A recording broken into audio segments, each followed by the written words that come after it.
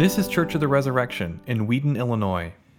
So I wanted to talk to a real shepherd about shepherds and sheep, since we're in this 3-week series on Jesus the Good Shepherd. And who do you think I would reach out to? Willis Finnefrock from Barnum, Minnesota, who was the farmer and amazing. Willis and Kay, good friends of mine, I still keep in touch in, live 6 miles east on County Road 6 of Barnum, Minnesota, population now almost 600 people. So anyway, I called Willis, and it was actually Kay jumped in with this story. She said, one day, Betty Carlson and I were out to lunch in town, and we came home, and don't you know, those sheep were like all over the place. They had found a way out, and they followed each other out, and we're trying to get them back in, and they're just not paying any attention to us. And then her son John, who now has 50 sheep on his farm right next door, drove in his pickup truck, got out, and just said one thing to those sheep. And they all of a sudden looked up, they looked at John, and they followed him, and they went right back into the pen. So when Jesus says, my sheep listen to my voice, he was talking about a real thing. He's talking about the authority of the shepherd. That shepherds are not just nice, they not only protect, they maybe cuddle with their sheep and they help them and shear them and all things like that, but they're also the ultimate authority figure for the sheep. So when Jesus said in our gospel reading that you heard in John chapter 10, verse 11, I am the good shepherd. That is a statement of authority. Boom. I'm the good shepherd. Not one of many good shepherds. I'm the good shepherd. It's one of the I am statements that are sprinkled throughout the Gospel of John. I am the water of life. I am the light of the world. I am the resurrection and the life. And you'll notice that Jesus does not say, like every other religious leader, I point to the way. I point to the truth. Jesus says, I am the way and the truth and the life. It's a statement of ultimate authority. Now, if you're anything like me, living in the culture that we live in, we have a hard time with authority figures. We have a hard time trusting because many authority figures in our lives and in our world have let us down. They have done things that have made them untrustworthy. So you think anywhere from politicians to pastors to presidents to the Congress to big corporations to tech platforms to celebrities and media outlets and the criminal justice system. These things have not only been imperfect sometimes, but they've been downright, they've failed us, they've hurt us, they've deceived and lied to us, they've used us for their purposes. And maybe you had somebody in your life that was an authority figure that did that to you, and it really hurts. And sometimes it's just easier to make it really simple and to just say, the ultimate authority figure in my life is going to be me. I will be the ultimate authority figure. Now, Pastor Tim Keller calls this the baseline story of the Western world over the last 200 years. I trust in no external authority. I got to trust in me. I love the way an actress was interviewed in the Wall Street Journal. I won't mention her name, but this is what she said. She said, you need to look for your own truth. Daily ask, what do I need? Because the only person who will know what works for you is you. Now, I don't say that to make fun of her. I actually think that's a really insightful statement. I don't agree with it, but I think she's really captured the mood, the ethos, the milieu that we live in our culture today. So Jesus, in this passage in John chapter 10, he's going to speak right into all of our suspicion, right into all of our mistrust, right into all of our hurt and fear around authority. And he's going to say, I have something way better for you than that baseline story of our culture right now. I have something way better than any authority figure you could ever trust. It's better, it's bolder, it's brighter. It's going to give you more joy. Living under my authority, submitting to my authority. I want to invite you to turn to the Gospel of John, page 896, and it is such a joy and a delight for us Sunday after Sunday to take a small passage of an ancient book, the Bible, and just to see how relevant it is for today, how much it speaks to our hearts, how it is living and active Word of God for us today. And I want to say three things about authority in this passage. So first, there's the redemption of authority. Jesus redeems and transforms our conceptions of authority. Second thing is the intimacy of authority, that Jesus invites us into the intimacy of the living God. And then third is the invitation of authority. So let's look first at actually verse 10 in this passage, which kind of sets up Jesus's teaching on the Good Shepherd. Verse 10 says, "The thief comes only to steal and kill and destroy. I came that they may have life and have it abundantly." So when Jesus says, when I'm talking about authority, I have good intentions for you. I want you to have life. I want you to have eternal life. I want you to have abundant life. I have no interest in crushing you, controlling you, manipulating you, using you. I want to give you life. And then in verse 11, he says, "I am the good shepherd." Now, he's tapping into a stream in Old Testament teaching that God is our shepherd. He's the shepherd of the people of Israel. Psalm 23:1, which many people know, "The Lord is my shepherd, I shall not want," or Ezekiel 34, where God says, "I'm done, I'm finished with all the fake shepherds. I'm going to be the shepherd of my people Israel." So Jesus is standing up and saying, you know that God you've heard about? I'm him, in flesh, incarnate, right before you. We are one. No wonder he was controversial. No wonder people tried to shut him up and get rid of him. Now notice what he does. He contrasts himself with other shepherds who are unworthy of our trust. So in verses 12 and 13, "He who is a hired hand and not a shepherd, who does not own the sheep, sees the wolf coming and leaves the sheep and flees, and the wolf snatches them and scatters them. He flees because he is a hired hand and cares nothing for the sheep." Now, you've been hurt by a hired hand. You've been hurt by a fake shepherd, a false shepherd. Know this, please know this. Jesus hates that more than you do. Jesus hates that more than you do. He will stand with you. But notice that little phrase again. I am the good shepherd. I can't take away the authority of that. There's a lot of authority in that, ultimate authority. You notice Jesus never comes to anybody in the Gospels and he says, "Hey, I just got a few recommendations I'd like to suggest to you, if you're open to it, and so why don't you give me your conditions and then we'll kind of work out something, You notice Jesus never did anything like that? He always came to people as Lord. He said, "You call me Lord, and you call me teacher and Lord, and so I am." And that's the only way he can come. So we talk these days a lot about, we want to be authentic. I have to be authentic to who I am. And that's not all bad, but Jesus has to be authentic to who he is too. Jesus says, I got to be me. And me is, the only way I come is as Lord and teacher. I don't come any other way. That's the way I need to come into your life. Now again, that makes us nervous. We might be manipulated. We might be controlled. We might be used. So how does Jesus take the concept of authority and redeem it, transform it? Well, notice the second half of verse 11. He says, "And I lay down my life for the sheep." Actually, he says that 5 times in this little passage that you heard. I lay down my life for the sheep. I lay down my life for the sheep. I lay down my life for the sheep. I lay down my life for the sheep. I lay down my life for the sheep. 5 times in this little compact passage. He wants us to know the main thing on my job description on a shepherd, shepherds do a lot of things, but the main thing on my job description is, I lay down my life for you.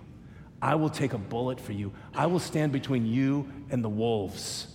And notice that little word "for," because it's really important. It means on behalf of. as we say in our creed, for us and for our salvation, he came down from heaven. For us. He didn't just do it as a moral example for us. He did it for us because sin is really this thing that's so disastrous, we can't get out of it ourselves, and we need someone to come on our behalf and save us from it. So the verse you heard in the first passage from Isaiah 53, all we like sheep have gone astray. Each of us has turned to his own way. But the Lord has caused the iniquity of us all to fall on who? Him, his only beloved Son. Sin is weighty. Sin is a thing.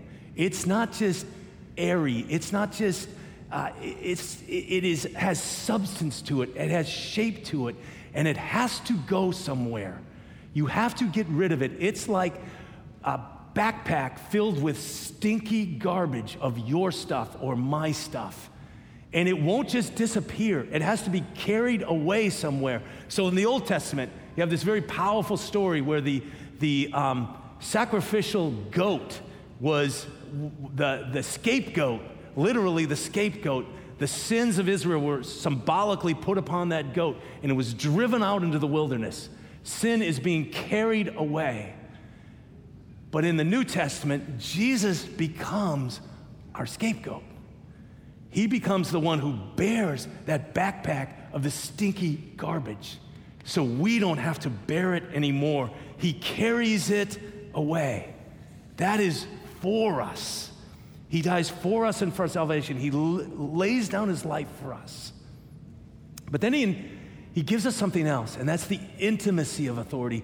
So Jesus isn't just like, I just want to lay my authority on you. No, I actually want a living, breathing relationship with you, a personal relationship with you. I want to be the final authority in your life, but I also want intimacy with you.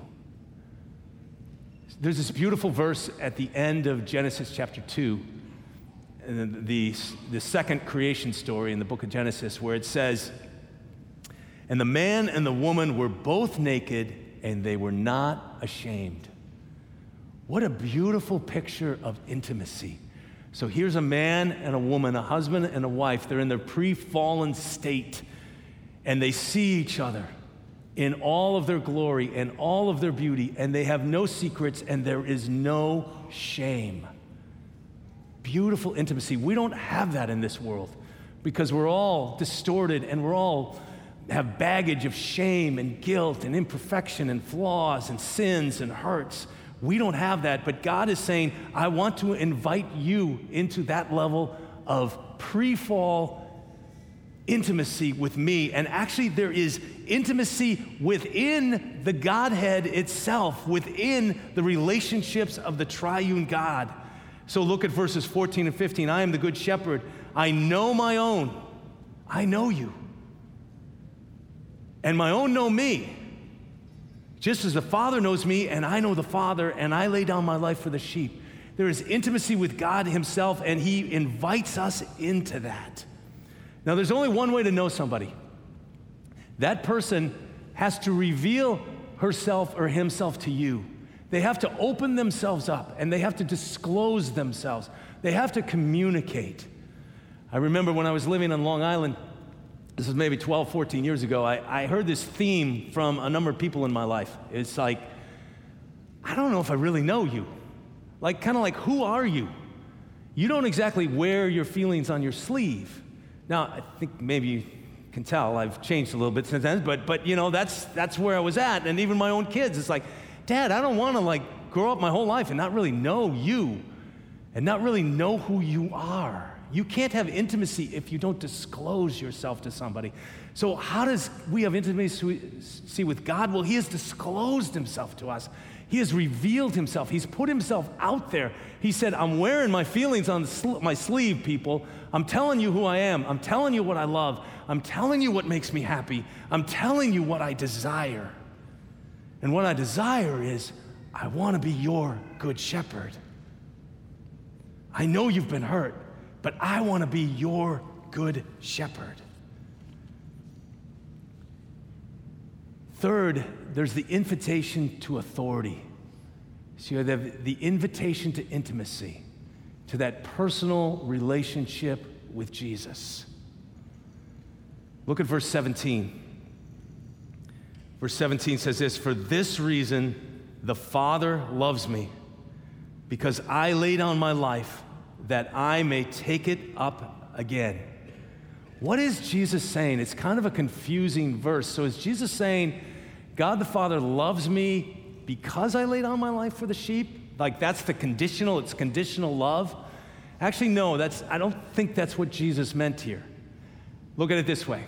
So John 3:16, one of the most famous verses in the Bible, "For God so loved the world that he gave his only begotten Son." God the Father, in this instance, loves the unlovely, rebellious, sinful, violent, beautiful, messed up, corrupt, convoluted world. He's crazy about it. I love that world.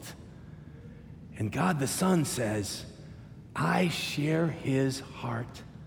I love the world just like my Father loves it. We have the same heartbeat, the same passionate embrace, the same outgoing, lay down your life kind of love. So this is no heretical view of the atonement that maybe many of us grew up with in some of our churches, where God the Father is angry and he needs to punish God the Son, who's sort of like this unwilling, like, hey, what's happening? You know, like, hey, God, Dad, what are you doing to me? That's a heretical view of the atonement. The Father and Son are absolutely on the same page in their love for the world.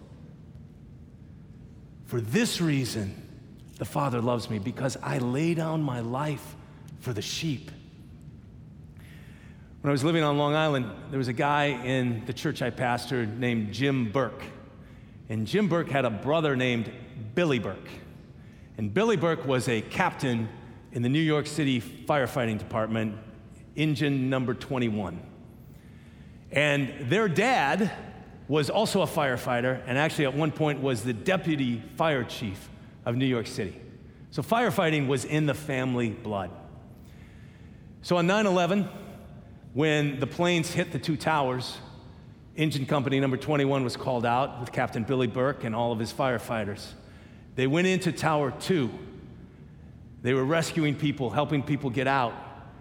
They were on the 27th floor when they looked out the window and they saw Tower number 1 collapse. And they knew that Tower number 2 was going to collapse as well. So Billy said, hey, we got to get out of here. We got to leave. So he brought all of his men out to safety. And then sort of in the melee outside, and everybody's kind of milling around, they looked around for Captain Billy Burke and they couldn't find him because he'd gone back into Tower number 2, where once he got his men and women to safety, he continued to rescue people. He died in Tower number 2. Now, I would imagine, I haven't talked to Jim and Billy's dad, but I would imagine he feels something like this. Firefighting is in our blood. That's what we do. We go into burning buildings to save people. That is our heart. We can't do anything else. We must do this. I grieve the loss of my son, but I am so proud of him for going in there. I love him for doing that. I love him for going into that building to save people.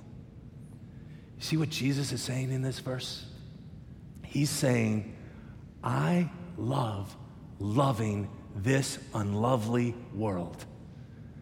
And the Father says, I love that you love loving this unlovely world. And I love that we love it together. I love that we're on the same page. I love that we're doing this together. This deeply pleases me. That's what Jesus meant when he said, for this reason, the Father loves me, because I lay down my life that I may take it up again. But unlike Billy Burke, there's another aspect to this story, that I may take it up again. And Jesus says in verse 18, he says, no one takes it from me. You know, it's very interesting in John chapter 19. Pilate says to Jesus, before he dies on the cross, don't you know that I have the authority to release you? Or I have the authority to crucify you? And Jesus says, no, you don't. You don't have any authority over me. You got nothing on me, Pilate. I have the authority to decide if I'm going to lay down my life, and I have authority to take it up again, which he did in the resurrection. This charge, he says, I have received from my Father. You see how authority, good authority, is not something that comes after the fall of humanity and now we're all messed up and we need people to reign over us and rule over us. So authority is good. It's one of God's good gifts. It's in the very heart of God. I have this charge. I have received this from my Father. Jesus is not a victim. He has authority to lay down his life, authority to take it up again. And the invitation here is he's opening his heart to us. Like I said, he's not hiding himself. He's wearing his emotions, his desires, his love on his sleeve, and he's saying, here's what I want. I love you, and I want a personal relationship with you. I know you. I want you to know that I know you, and I want you to know me. I want there to be a mutual knowing. I want there to be intimacy. But I only come as teacher and Lord. That's the only way I can come. If I'm going to be authentic to me, that's how I have to come. There is nothing outside my scope. No secret sin, no hidden attitude, no rebellious spirit, no work situation, no business that you're running, no job that you have, no challenge that you have that is outside the scope of his authority. Now, you might say, like I do sometimes, but that would limit my freedom. I want to do what I want to do. And I would say, of course you do. We all do. That's what the Bible calls sin. Sin is not just doing bad things. Sin is living under an authority, a power that is not Almighty God. It's something else. Look at this verse with me. You don't have to turn there, but let me read it to me. This is from Ephesians chapter 2, and it talks about you once walked this way, or you lived your life this way. You were following the course of this world, following the prince of the power of the air, the spirit that is now at work in the sons of disobedience, among whom we all once lived in the passions of our flesh, carrying out the desires of the body. So we say, I don't want to be controlled and manipulated by God, but you're already being controlled and manipulated. You're being controlled by your own passions. You're being controlled by your own, we all are, apart from the grace of God, being controlled by disordered desires. And the only way to get free of that is to come under the lordship of Jesus, another authority, a better authority, the ultimate authority, and say, Lord Jesus, I don't want to be driven by my disordered desires anymore. I don't want to be driven by my passions anymore. I don't want to be driven by the prince of the power of the air. Not quite sure who that is, but I don't think I like him, and I don't want to be under him. And Jesus says, I know. I want to free you. Every other authority will let you down. I am the good shepherd, literally the noble shepherd, the liberating shepherd. I have opened my heart and given you everything. I lost my glory to give you back your human glory. I bore your sin so that you don't have to bear it anymore. You don't have to carry it. You don't have to lug it around anymore. I became poor that you may become rich. I gave up my fame. I became unknown. I became a slave, thrown out like with the trash. so you could be known by the Father. And now I invite you to come to me and to surrender everything. And the Christian life, by the way, is a growth. We say a big yes to Jesus at the beginning. Or as Anglicans, we believe that a big yes was said on our behalf at baptism, which we confirm that big yes at confirmation. But then we're saying lots of little yeses to Jesus all throughout our life. And we're growing in all of these areas, all the dimensions, all the facets of our life, coming under the lordship of Jesus. So I want to just leave you with an invitation today. I really believe that through this text, through this ancient text, which speaks to us today, Jesus himself is asking you, have you said that big yes? Have you ever said that yes? Like, okay, Lord Jesus, I really want you to be the ultimate authority of my life. I don't know what that means, of all that will mean, but I want that. I'm willing to start. Or maybe you're at your place in your life right now where it's just like, you've kind of like, yes, no, yes, no, yes, no. Some areas yes, some areas no. And I want to invite you, what are those areas where it's just like, you're just no, no, no, no. And I want you to hear Jesus' words here. I love you. I want to know you. I know you. I want you to know that I know you. And I want you to know me. And I want you to come under my authority. So let's pray. So Lord Jesus, we hear these words from the Holy Scripture. We hear these words that are liberating, that are freeing, that set us free. You don't want to put us into bondage. You don't want to manipulate us, use us, control us like robots. You want to give us ultimate freedom under your ultimate authority. So Lord Jesus, wherever we are in that spiritual journey, wherever we've been, wherever we're going, I just pray that for people now to take the opportunity sometime in this service to just say, okay, Lord Jesus, I'm ready for that now. I'm ready for that. I'm ready to make that decision to just say, Lord, be the ultimate authority of my life. Pray this in the name of the Father, and the Son, and the Holy Spirit. Amen. Thanks for listening. Our vision at Church of the Resurrection is to equip everyone for transformation. As part of that vision, we love to share dynamic teaching, original music, and stories of transformation. For more of what you heard today, check out the rest of our podcast. To learn more about our ministry, visit churchres.org.